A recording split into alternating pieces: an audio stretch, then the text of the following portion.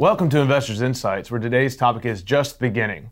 We chose that topic because a lot of the information we discussed this morning was talking about this is really just the start of new focus for the markets, the economy, and corporate America. Greg and Bobby are tied up this morning, so you've got myself, Adam, and Ashley Page on remote. And so we really dug into looking forward on some topics. And so this week really is the beginning of the silly season when it comes to politics. The Democratic National Convention starts this week. The Republican National Convention will be next week. Very unique scenarios. A lot of this will be done digital, not the normal big hoopla. Unlikely to see huge balloon drops this year, but they're still extremely important from a political and market standpoint because this will be the first look at a detailed policy plan from the two parties. And that's really what the debate and the election will be about. So we really haven't started the election yet. I realize we're under 90 days.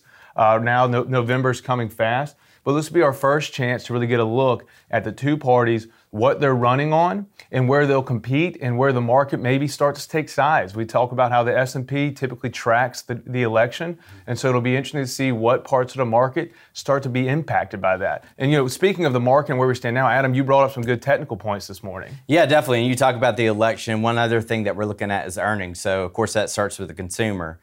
Retail sales came out for July, went up 1.2%. Didn't quite meet expectations. That was due to autos, so we had a little pullback there. But it's still encouraging to see the consumer putting money back into the economy. So from a technical analysis, we were looking at resistance levels. And from S&P 500 index, which we talked about that we track, we saw the 3,330 be the first mark. Well, we've held that mark since Thursday, August 6th. Mm-hmm. Now, we still want to see that trend continue to see the bullish trend, but the next mark would be your 3,390.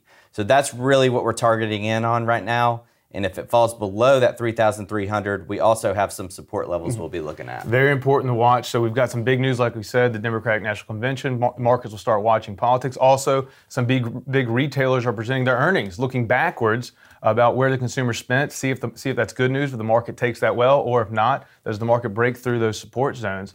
And that's really looking backwards. Now, looking forward, Ashley, you had some really good information about corporate America maybe reducing their earnings looking forward to protect against some risk that COVID has brought that we've never really dealt with before.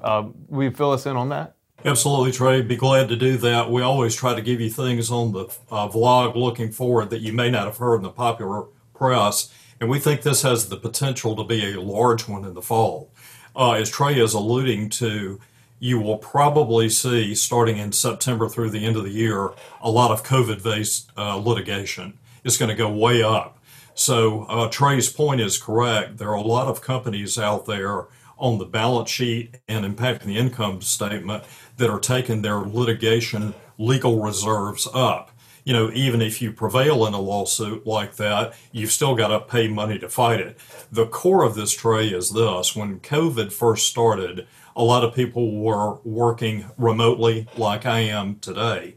And then as the first wave of kind of reopening came up through about end of June, a lot of people went back. Well, we've seen a little bit of a second wave here.